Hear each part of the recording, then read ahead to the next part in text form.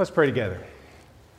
God, we lift you up as we open your word, and we pray that today you will speak to us through your word, that you will challenge us, that you will teach us, that you will help us to grow, especially in our relationship with you. We pray it in Jesus' name. Amen. Did you ever feel like you were just not getting this thing right? I mean, your relationship with God. You know, there are times when I hear other people talk about their conversations with God or some insight that they gain from Scripture, and, you know, it's easy to think, man, I don't have that same kind of connection that that person has with God. Somehow they've got something that I don't have, and I'd really like to have that, but it's just not working for me. Maybe you've done that before. And it's easy in those moments to think, okay, what's wrong with me, right? I mean, if they can do that, if they can have that kind of connection with God, if their conversations with God are that deep and God is at work in them in such clear ways, then they must have something figured out that I don't. And so I think our tendency is to blame ourselves. Our tendency is to think that there's some key that we've missed. But maybe that's not the heart of the matter. But this does force us to ask some of the larger questions. What does a relationship with God even look like? What does it mean to know God? What does it mean to spend our lives growing in this relationship with God? A relationship then that will be fulfilled in eternal life. What does that look like on a practical level? Well, today, as we bring to a conclusion this series, This Changes Everything, we've been thinking about how faith really does change our lives in some fundamental ways. If we really do put our faith in Jesus Christ as the Son of God, if we believe that He is our Lord and Savior, that changes who we are. That changes our relationships. That changes the way that we serve. That changes the way that we do our work and the way that we relate to our families. So, if this changes everything, how does it affect our relationship with God? Or how should it? Well, I want to back up a little bit and then we'll come back and think a little bit more clearly about that. But as we've walked through this series, I think one of the things that we could have noticed pretty easily is that faith works sort of simultaneously in a couple of powerful ways. The first is, if we put our faith in God, then we are believing that we're trusting an all-powerful, all-knowing God. If we believe that, and this God is at work in our lives, then that should be a significant change, right? Because this is a God who can heal. This is a God who brings healing to relationships, who gives us purpose. A God who can overcome addiction. A God who really can do things that matter. And if that kind of God is at work in us, our lives should change, right?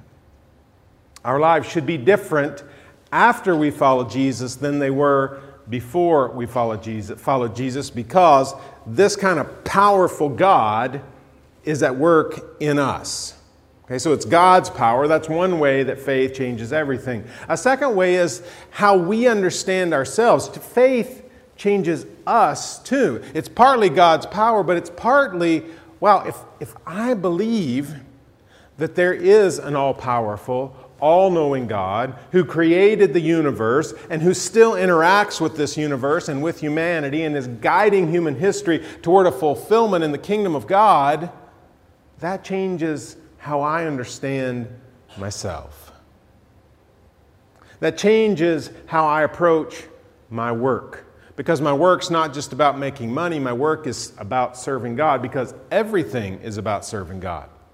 Relating to my family is not about me getting what I want from them, but about me sharing with them the love that God has shown to me. You see, faith changes us because God's at work and God does powerful things, but faith also changes us because it changes our approach to life. It changes the whole context in which we live.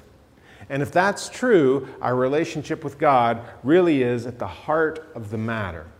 And so today, as we bring the series to a close, I want us to focus on that. How God changes this relationship. How God is at work in the relationship that we have with Him. Because you see, I think so many of us do think, I'm doing this wrong. There's something I've missed. There's something I'm not seeing that other people are getting. Maybe I'm not working hard enough at this. Maybe I don't do the right things. I'm working hard enough, but not hard enough at the right things. Whatever it is, we tend to blame ourselves. And maybe some of that blame should be there. Maybe we're not pursuing this God. As with any relationship, if we ignore the other person, the relationship is not going to grow. So we may need to blame ourselves in part, but I want us to look at this maybe in a little bit different way this morning. And to do that, I want us to turn one more time to the book of Galatians. We've been in chapter 3. We sort of brought that to a close. And today I want us to look at a few verses at the beginning of Galatians chapter 4. Now remember, we're looking at this letter. It may be the earliest letter that we have from Paul in the New Testament. Okay? He's writing to these churches that he had visited, these churches that he had taught the gospel, and he has said, Jesus changes everything. Putting your faith in Jesus Christ changes your relationships, it changes your eternity, it changes how you live this life. Okay, that's what Paul had taught them. And then someone else had come behind Paul and said, listen, yeah, Jesus is important, but all the rules and regulations in the Old Testament, man, that's the heart of the matter. And if you obey all that, that's how God works in you. And Paul wanted to remind them that it was faith in Jesus Christ. That's what brought them into a relationship with God. That's what changed them. And so we pick up on that today as we come to Galatians chapter 4, verse 4. Paul says this, "When the set time had fully come, God sent His Son, Jesus, born of a woman, born under the law."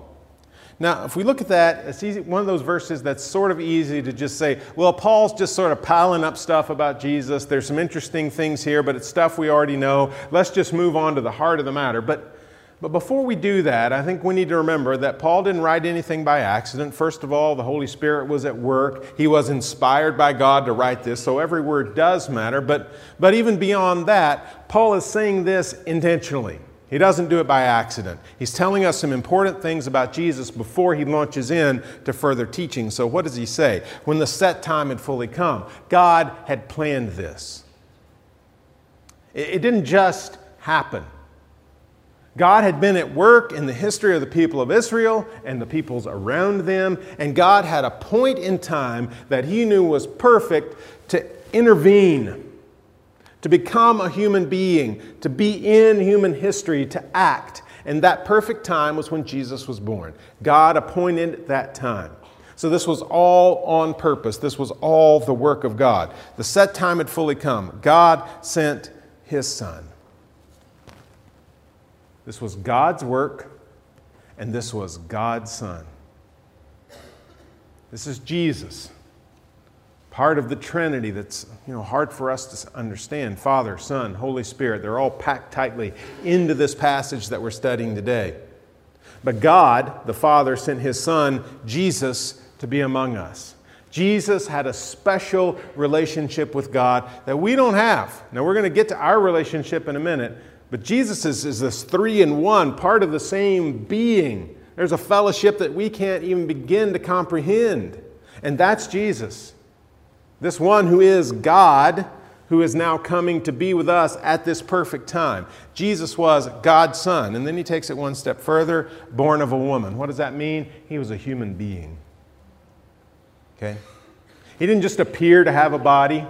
It wasn't just sort of like people saw him. He had a physical body with cells just like ours. Jesus knew hunger and he knew thirst and he got sweaty and he was tired and he got angry and he was tempted just like we are.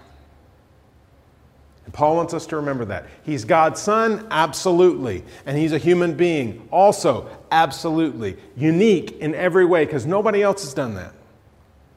This is who we're talking about. This is the Jesus who changes everything. Born under the law.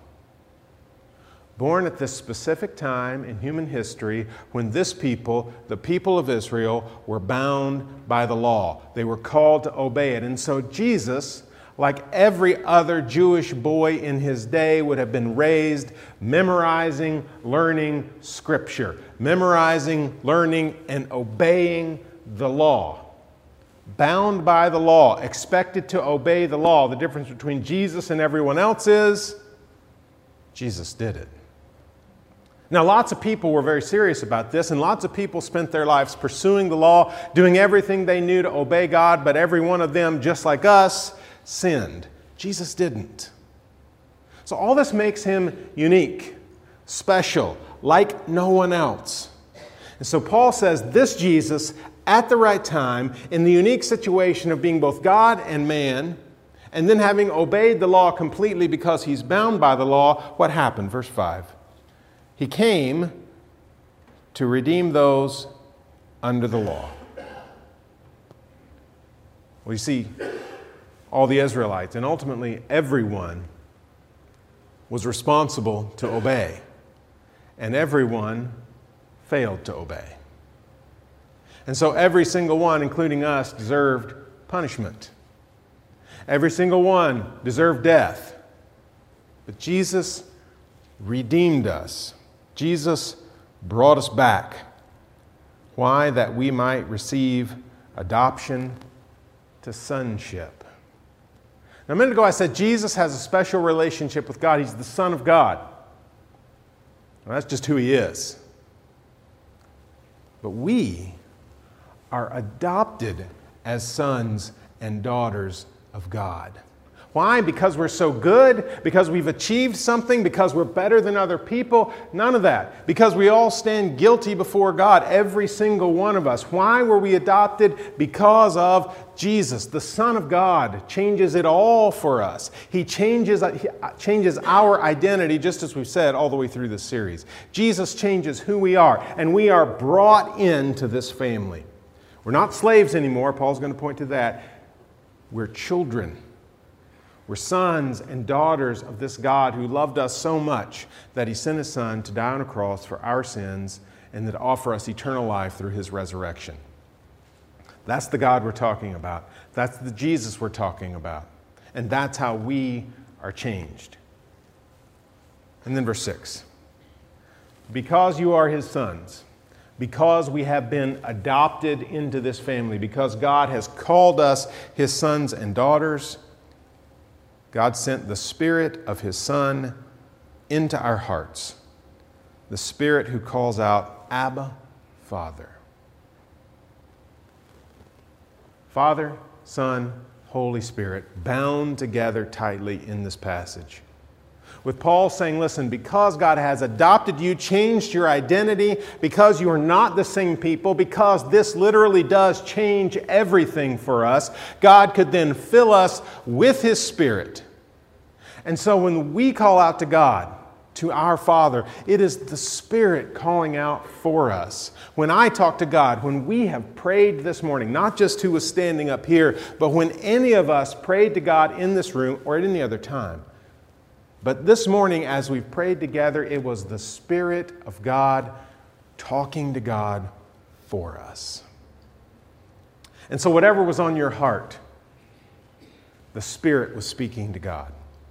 Maybe I was praying about something else that brought another need to your mind, a need that you haven't told the church family about, maybe a need that you haven't told anyone about because you don't know how to talk about it. You don't know the words to say. Maybe you don't even know the words to say to God. But you know what?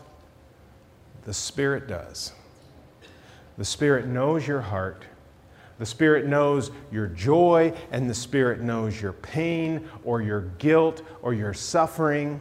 And even when you can't put it into words, the Spirit of God takes that need and presents it to this God who loved us so much that he sent his Son.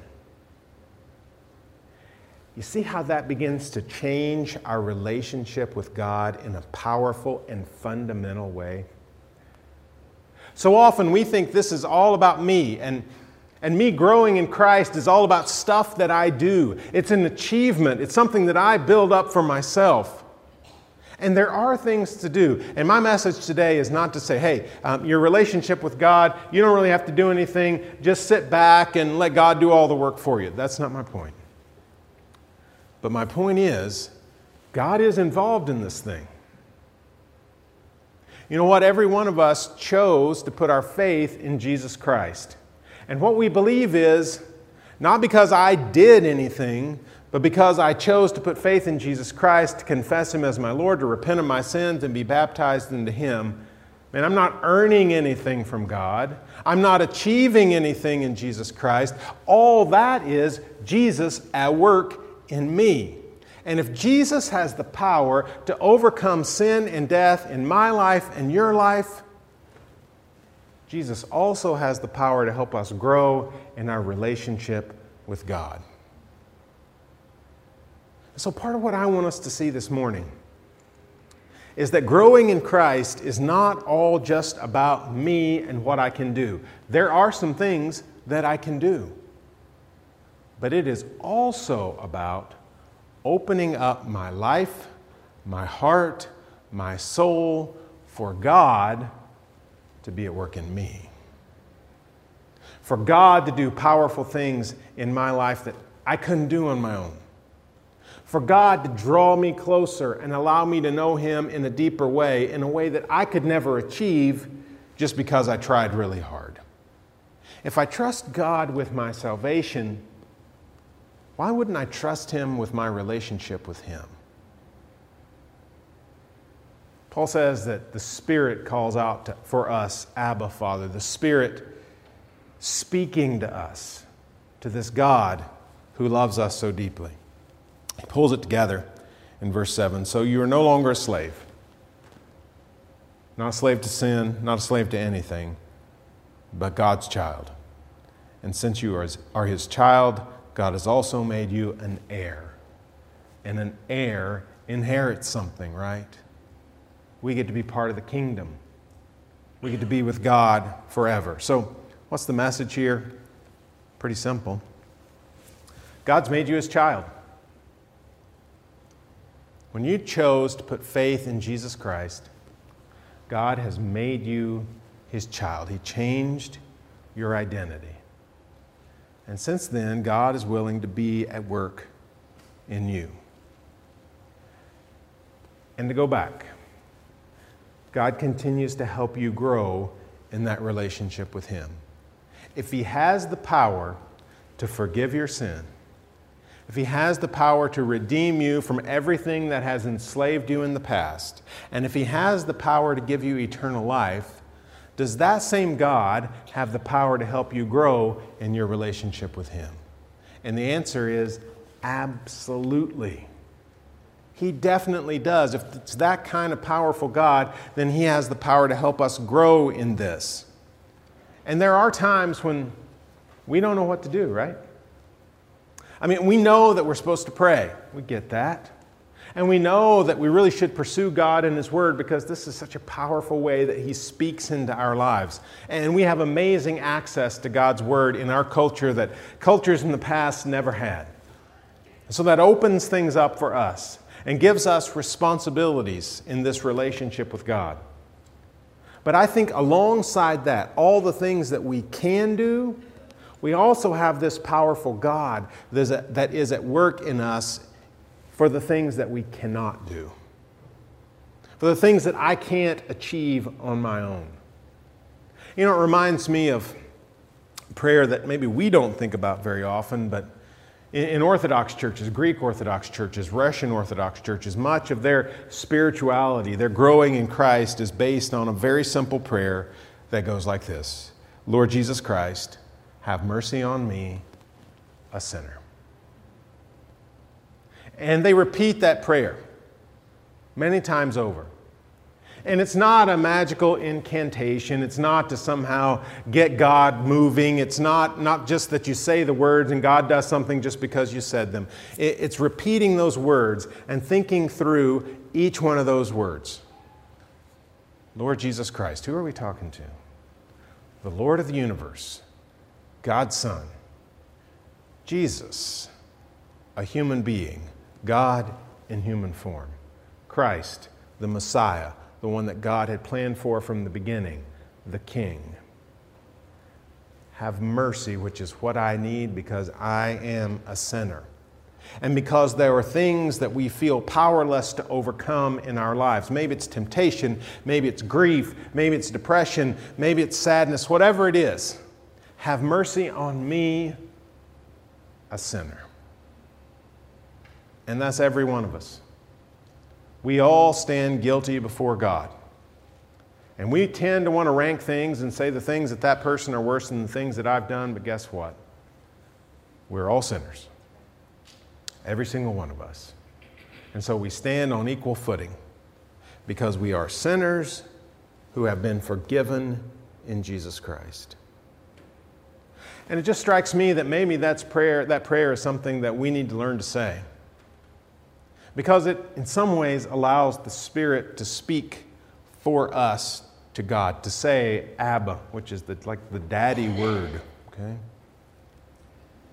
To speak to this God.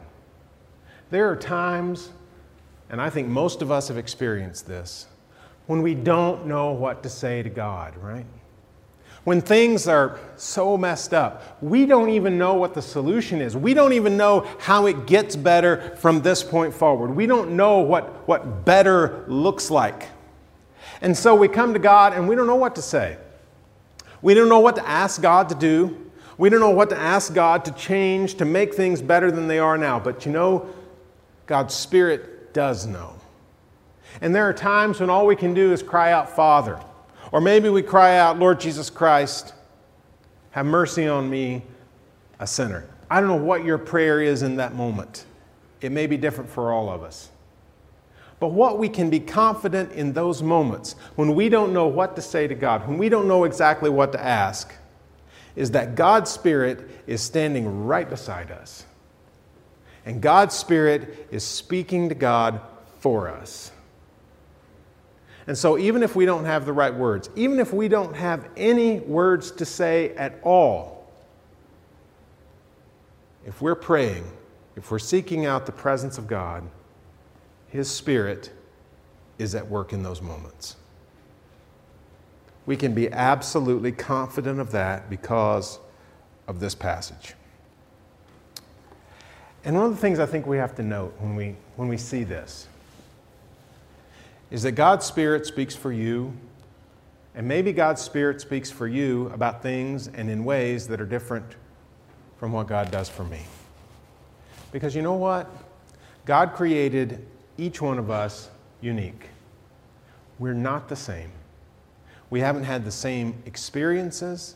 We haven't grown in the same way. We haven't had the same teaching. And we're just different. And so God may be at work and you may grow in ways that surprise you and make you wonder. And there may be times when you look around and you know people that are maybe in this room right now and you go, man, they know God in a way that I don't. You know what? They may. And you may know God in a way that they don't. Because we're not all the same. We're unique. And because of that, your relationship with God is unique as well. No one knows God. No one talks to God. No one has exactly the same relationship that you have. You're that special to God. And because you're that special, I don't think we can compare ourselves with other people. I don't think we can say, man, I wish I was like this person. They know God better than I do. I wish I could do it just like them. Guess what? You can't do it just like them because you're not that person. But this same powerful God can have His Spirit at work in you in just as powerful ways because that's the kind of God He is. So I think rather than comparing ourselves to other people and maybe thinking that somehow we've done this thing wrong, what we should do is what we can do, seek God out in prayer, in study, maybe in fasting, maybe in journaling. There's lots of things we can do, but also opening up our hearts and allowing this powerful God to be at work in us and speak for us to the God who loves us so deeply we'll never understand it. Because this God has changed you. This God has made you His child. Let's pray together. God, you've been at work in our lives in ways that we don't understand, ways that we can't even comprehend, and we're thankful for that. And God, right now, there may be words that we don't have. There may be pain that we can't really describe. There may be a hopelessness that we don't know how to find hope in. And so, God, this morning, we are depending on your Spirit to say words that we don't have, to make it right. God, help us to grow in you. Be at work in us. God, we want to do whatever we can to grow in you, but God, we're also depending on you to help us in that. And we pray it all in Jesus' name. Amen. And maybe today you know it's time to begin this journey of faith. You're ready to put your faith in Jesus Christ and allow God to be at work, to open up your life, to allow God to work in you, to speak for you, all those things that we've talked about this morning. If you're ready to do that and repent of your sins, because we are all sinners, everyone in this room, you are not unique in that, and then to be baptized into Christ, if you're ready to do that, we'd love to talk with you about that and to see that happen in your life. Come forward. Let us know as we stand and sing our invitation. Let's stand together.